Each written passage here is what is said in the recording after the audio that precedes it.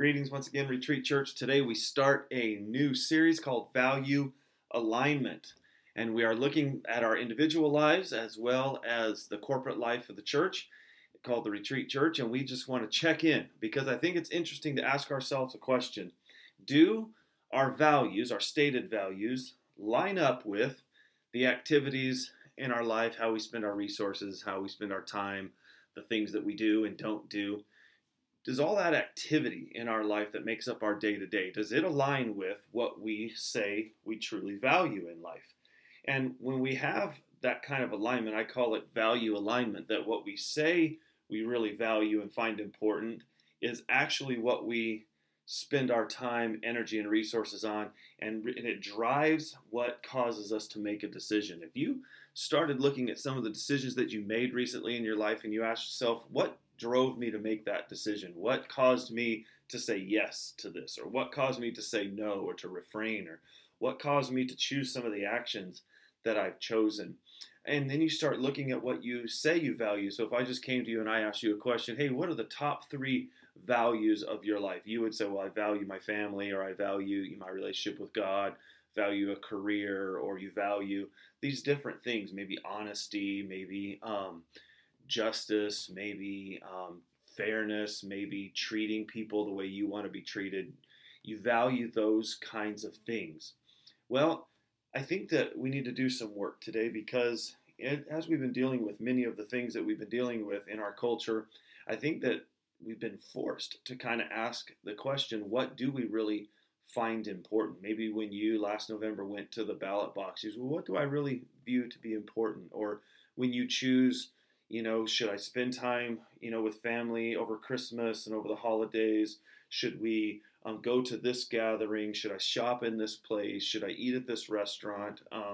Should I attend church live, or should I attend church, online? And so a lot of these kinds of things have been brought up in our life, and we find ourselves in need of asking ourselves the question, what do I really believe to be important? What do I really value in my life? And are these values that I say I have, are they driving my decision making? Because if there's one person that you and I are great at lying to, that's ourselves. And that may sound strange, but we do that in regards to our values sometimes. So if I say I really value my relationship with Jesus Christ, but yet I'm always giving into peer pressure around me, then really I value the opinion of my peers over the opinion of God.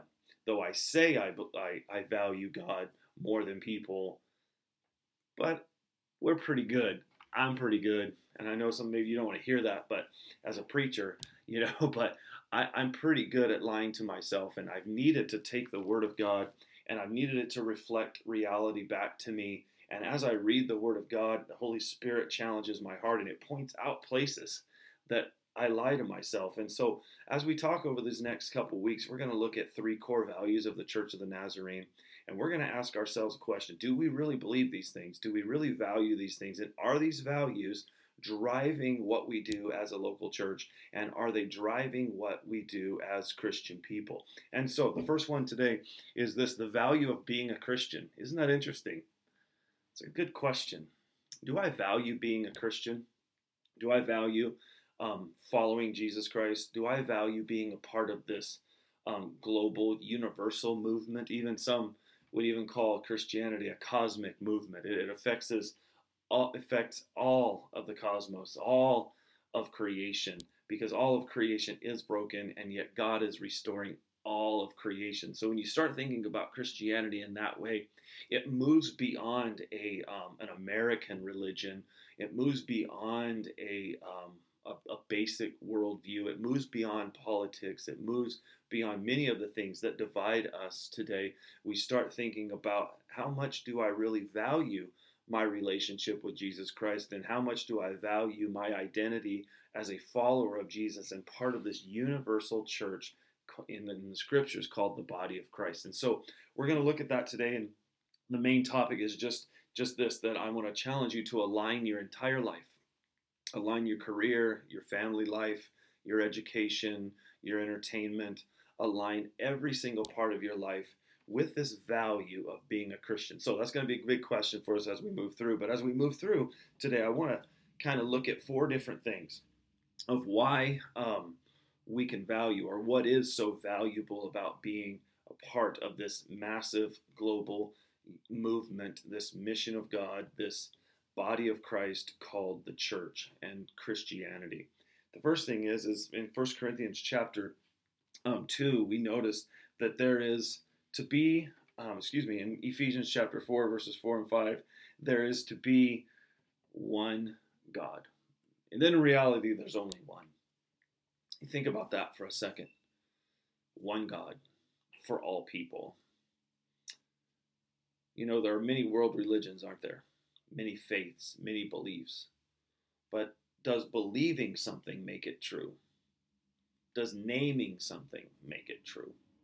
Or is there an objective reality in the spiritual realm, and that objective reality really is that there is one God, the creator and sustainer of the universe, one non-material, non-contingent, eternal being that we refer to as God? Is that really the case?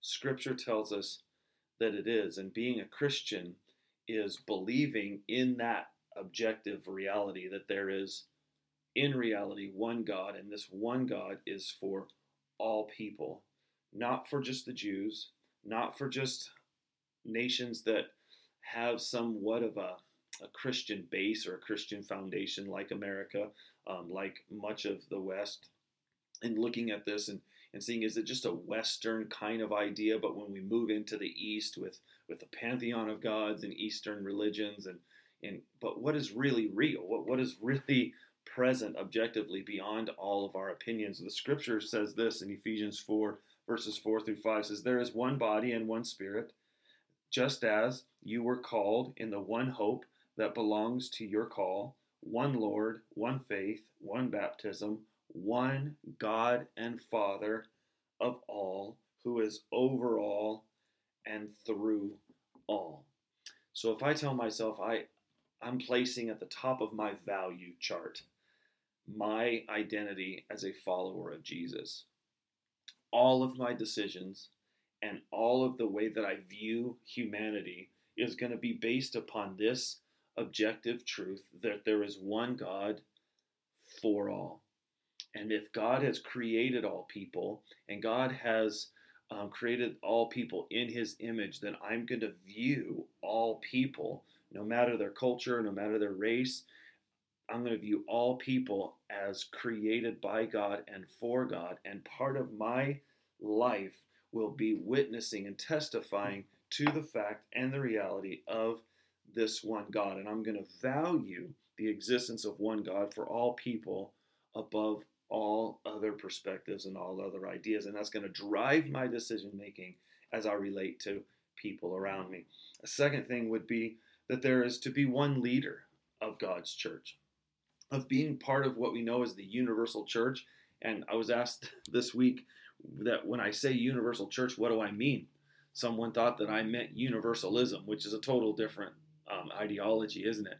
Universalism is the idea that no matter what your faith and no matter what you believe, that in the end, all people are saved and all people will bow the knee before Christ and enter into heaven, and God will redeem all things, and God will even redeem Satan himself, and Satan himself will be right along in heaven with us, and there is no idea of hell, there is no place hell, there's no eternal punishment, none of that, all is redeemed. That's universalism. So I want to clarify, that's not what I'm saying here. I'm saying the one universal church. Maybe a better way to say it would be the global church of all of the denominations and all of the branches of Christianity and all of the different expressions of Christianity in their cultures and in their histories, that as we bring all of this together, the Eastern Church and the Western Church, the Orthodox Church, the Protestant Church, the Roman Catholic Church, and we come together, and all those who have identified themselves as followers of Jesus Christ as revealed in the scriptures, that is the universal church. And I know some of you are listening to this right now and you're going, but wait a minute, what about all the differences? What about, Calvinism and Arminianism? What about the Baptists and the Nazarenes and the Methodists and the Episcopals, and on and on and on and on and on it goes, right? Let me summarize a big, big chunk of Christian history for you. These divisions in the church are from some basic components without giving you a whole dialogue about it. But there's some that have started because humanity drifts. And so as the church would drift, God would raise people up to try to reestablish that and bring that back to the scriptures. And those men were often kicked out of the church. The biggest one that you and I probably know is Martin Luther, right? 1517, as he was believed and he was part of the Roman Catholic Church, and he was part of that.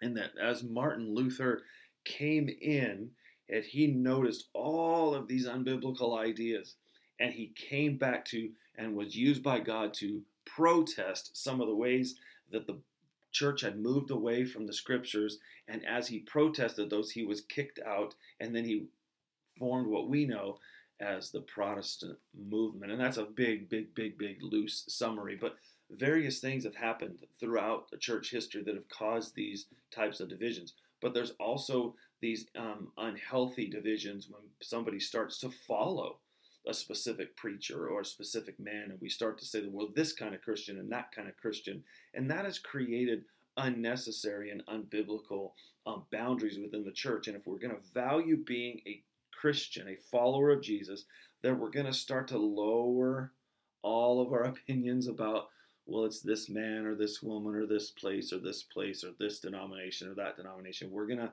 lower those, and we're going to start to understand 1 Corinthians chapter 2, verses 10 through 13, where Paul addresses this. He says, I appeal to you, brothers, by the name of our Lord Jesus Christ, that all of you agree, and that there be no divisions among you, but that you be united in the same mind and in the same judgment.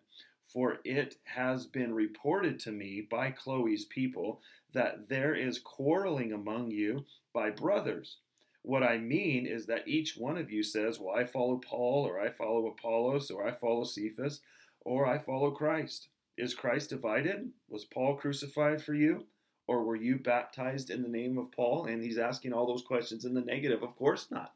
Of course none of those men were on the cross. Of course none of those men died for us and redeemed us and brought us justification and salvation. None of those men did that, and neither did some of the men that we like to put on pedestals today. None of those men died for us.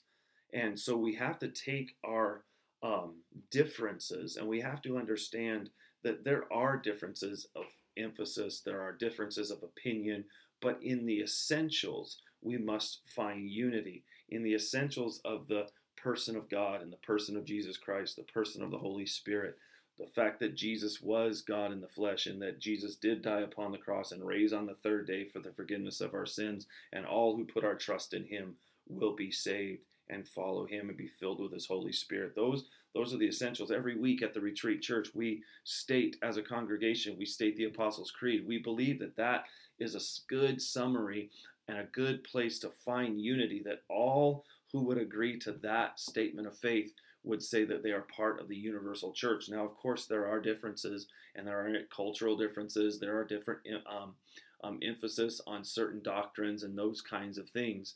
But we believe that at the Retreat Church and the Church of the Nazarene, we believe that before we are Nazarene, before we're the Retreat Church, before we follow our what we call our church manual, before we do any of that, we understand that we are part of the universal church, and that we do not seek to separate or elevate ourselves above any other branch of the Christian faith. That's just not our goal. Our goal is to live out our purposes of emphasizing scriptural holiness and in the experience of sanctification. We do believe that. We do want to hold to that, but we're not saying that if you have some differing opinions that you're not Christian, or that you're not saved, or that you're not part of the body of Christ. Not that at all. And we appreciate the differences, and we appreciate and value the differing opinions, and we're doing our best as human beings to discern what the Holy Spirit is sharing with us through the Word. And together, if we do that and have positive conversations without belittling or demeaning one another, we believe that we can move forward and we can make progress in our understanding of Scripture. And so there is one God for all. There is one leader, Jesus Christ, and also there is to be honor among differences. We're not to eliminate. Agreement doesn't mean that we're eliminating all opinion or all question or all emphasis. We're not saying that we're ignoring that. That would just be a blind refusal to accept reality, right? But notice what Paul writes in Romans chapter 12 when he talks about there should be honor among differences. He says this in verse 3 through 10. For by the grace given to me, I say to everyone among you, do not think of himself more highly than he ought to think, but to think with sober judgment, each according to the measure of faith that God has assigned. For as in one body we have many members, and the members do not all have the same function. So we, though many, are one body of Christ, and individually members of one another. Having gifts that differ according to the grace given to us, let us use them. If prophecy, in proportion, to our faith. If service, in our serving. In the one who teaches, in his teaching. To the one who exhorts, in his exhortation. The one who contributes in generosity. The one who leads with zeal. And the one who does acts of mercy with cheerfulness. Let love be genuine. Abhor what is evil. Hold fast to what is good. Love one another with brotherly affection, and outdo one another in showing honor.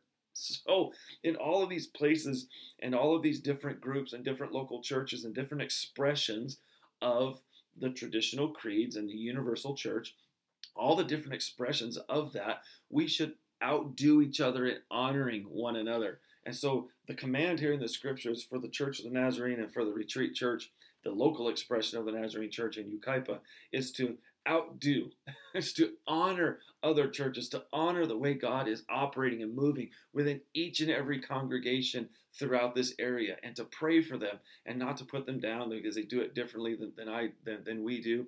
And that is something that is so natural to us as human beings. You know, it is natural to me. I confess to you that it is natural to me to look at the way other churches do things and to try to elevate the way I think they should be done above theirs. That's my natural, sinful human nature, is to say the way I do it is better than everybody else. And that is just not the case.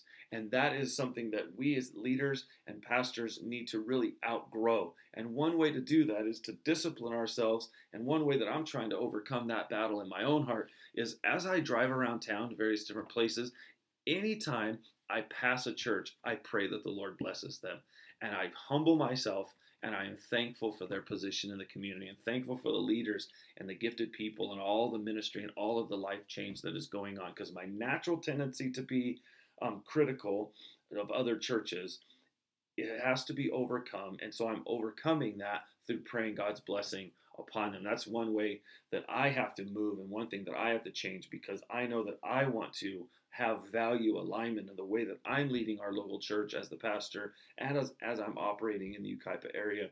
I want to be a pastor that honors other people, but I know that my own tendency is to be arrogant, egotistical, that think that my way is the best. And so I'm asking God to help me. And as I drive around town, I pray for other churches, and I ask God to help my heart, because I need growth in that area. And maybe once again, I find myself preaching to myself and the things that I need to grow in.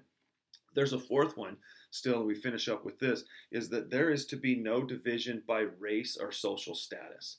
Oh, what a craziness that is, right?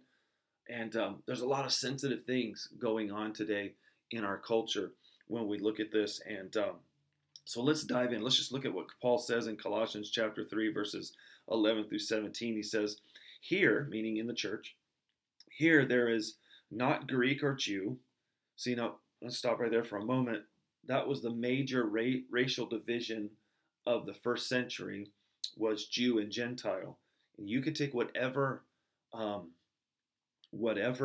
racial division that we have in our country today, depending on where you might be and how you might see that and what community you live in. And notice he's saying there's no Greek or Jew, so kind of plug those in and do that. I don't think that would be a misuse of Scripture. I think we'll be okay there. And he says circumcision, circumcised or uncircumcised. That was, again, a cultural, religious kind of thing that God had done in the life of the Jews. It was massive in the Old Testament. It wasn't a massive in the area of the Jewish relationship because it was the sign of the covenant with God. But then we get to the New Testament and things start to become fulfilled, that the reason that God did that among the Jews in the Old Testament was now being fulfilled in Christ. And the sign of a new covenant was a circumcised heart because God had fulfilled that. And so now when we go on, he says, no barbarian or Scythian, slave or free, but Christ is all and in all. But on them, God's chosen ones, holy and beloved, compassionate hearts, kindness, humility, meekness, and patience, bearing with one another. And if one has a complaint against another, forgiving each other as the Lord has forgiven you. So you also must forgive. And above all these, put on love, which binds everything together in perfect harmony. And let the peace of Christ rule in your hearts, to which indeed you were called in one body. And be thankful, and let the word of Christ dwell in you richly, teaching and admonishing one another in all wisdom, singing psalms, hymns, and spiritual songs, with thankfulness in your heart. And whatever you do in word or deed, do everything in the name of the Lord Jesus, giving thanks to God the Father through him. Guys, this passage of scripture can be massive, isn't it? It addresses unity. It addresses bringing down racial and social economic walls. And it does so by what? Forgiveness. Forgiveness. And how much healing can take place in the racial divide that is in our country, with each individual hearing the complaint of the other and offering forgiveness, not revenge, not a lot of the things that we're trying to do today, but seeking forgiveness and reconciliation through the unity that is found in following Jesus Christ. So the concluding challenge is this: to value being a part of the universal church. I want you to think long and hard about that as a follower of Jesus Christ and say to yourself, do I value just my own little ideas? Do I value just my church or my denomination or my specific place? Or do I value the entire body of Christ? I believe that if we value the entire body of Christ, I believe that some predictions by the vice president and COO of Moody Center, Moody Bible Institute, he made some predictions back in July of last year, and he said that if the church responds positively to the things that are taking place in our culture today, he believes 4 things can come true if we value and if we come together as a church. He believes this, and these are so positive and so encouraging. His first prediction is this: that the church in the United States will move away from public dialogue that is more divisive than unifying. Can you imagine if churches and individual Christians say, I'm going to value my place in the universal church, and that we will have private discussions about our divisions and our disagreements, that we will bring that stuff in-house. We will love on each other. We will forgive each other. We will understand that there is one God, there is one leader, that we must honor differences, and there should be no division, social or racial divide. And we come together, that now our public display of unity will be evident to those that aren't following Christ, and for those that live in a world and they're sick and tired of the division and the hate and the hypocrisy and the lack of forgiveness and the lack of unity and reconciliation, that they will find a place in the church where people can have good discussions, and that they honor one another for the differences. They seek reconciliation through forgiveness, and we speak more of unity than we do of division. Prediction number 2 is that the body of Christ in the United States will rediscover a deep appreciation for the history of God and his work in our midst, that we would all begin to appreciate what God is doing. We're going to talk more about that one next week. Prediction number 3, that the body of Christ will learn to be disciples. In other words, we're just going to be learners. We're going to stop saying that we know everything, and we're going to stop making our opinion be the only opinion that wants to be spoken, right? But we're going to learn. We're going to relearn how to learn, giving us new ways to testify faithfully to God in the midst of a challenging and fallen world.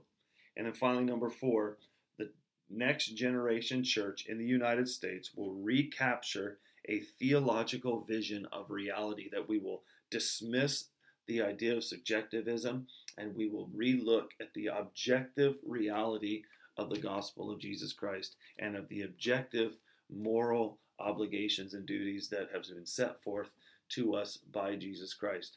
And so God bless you today. I pray that you have value alignment, that your value of being a Christian is shaping your decision making as you seek to follow Christ in a lost and broken world. God bless you. We'll see you next time.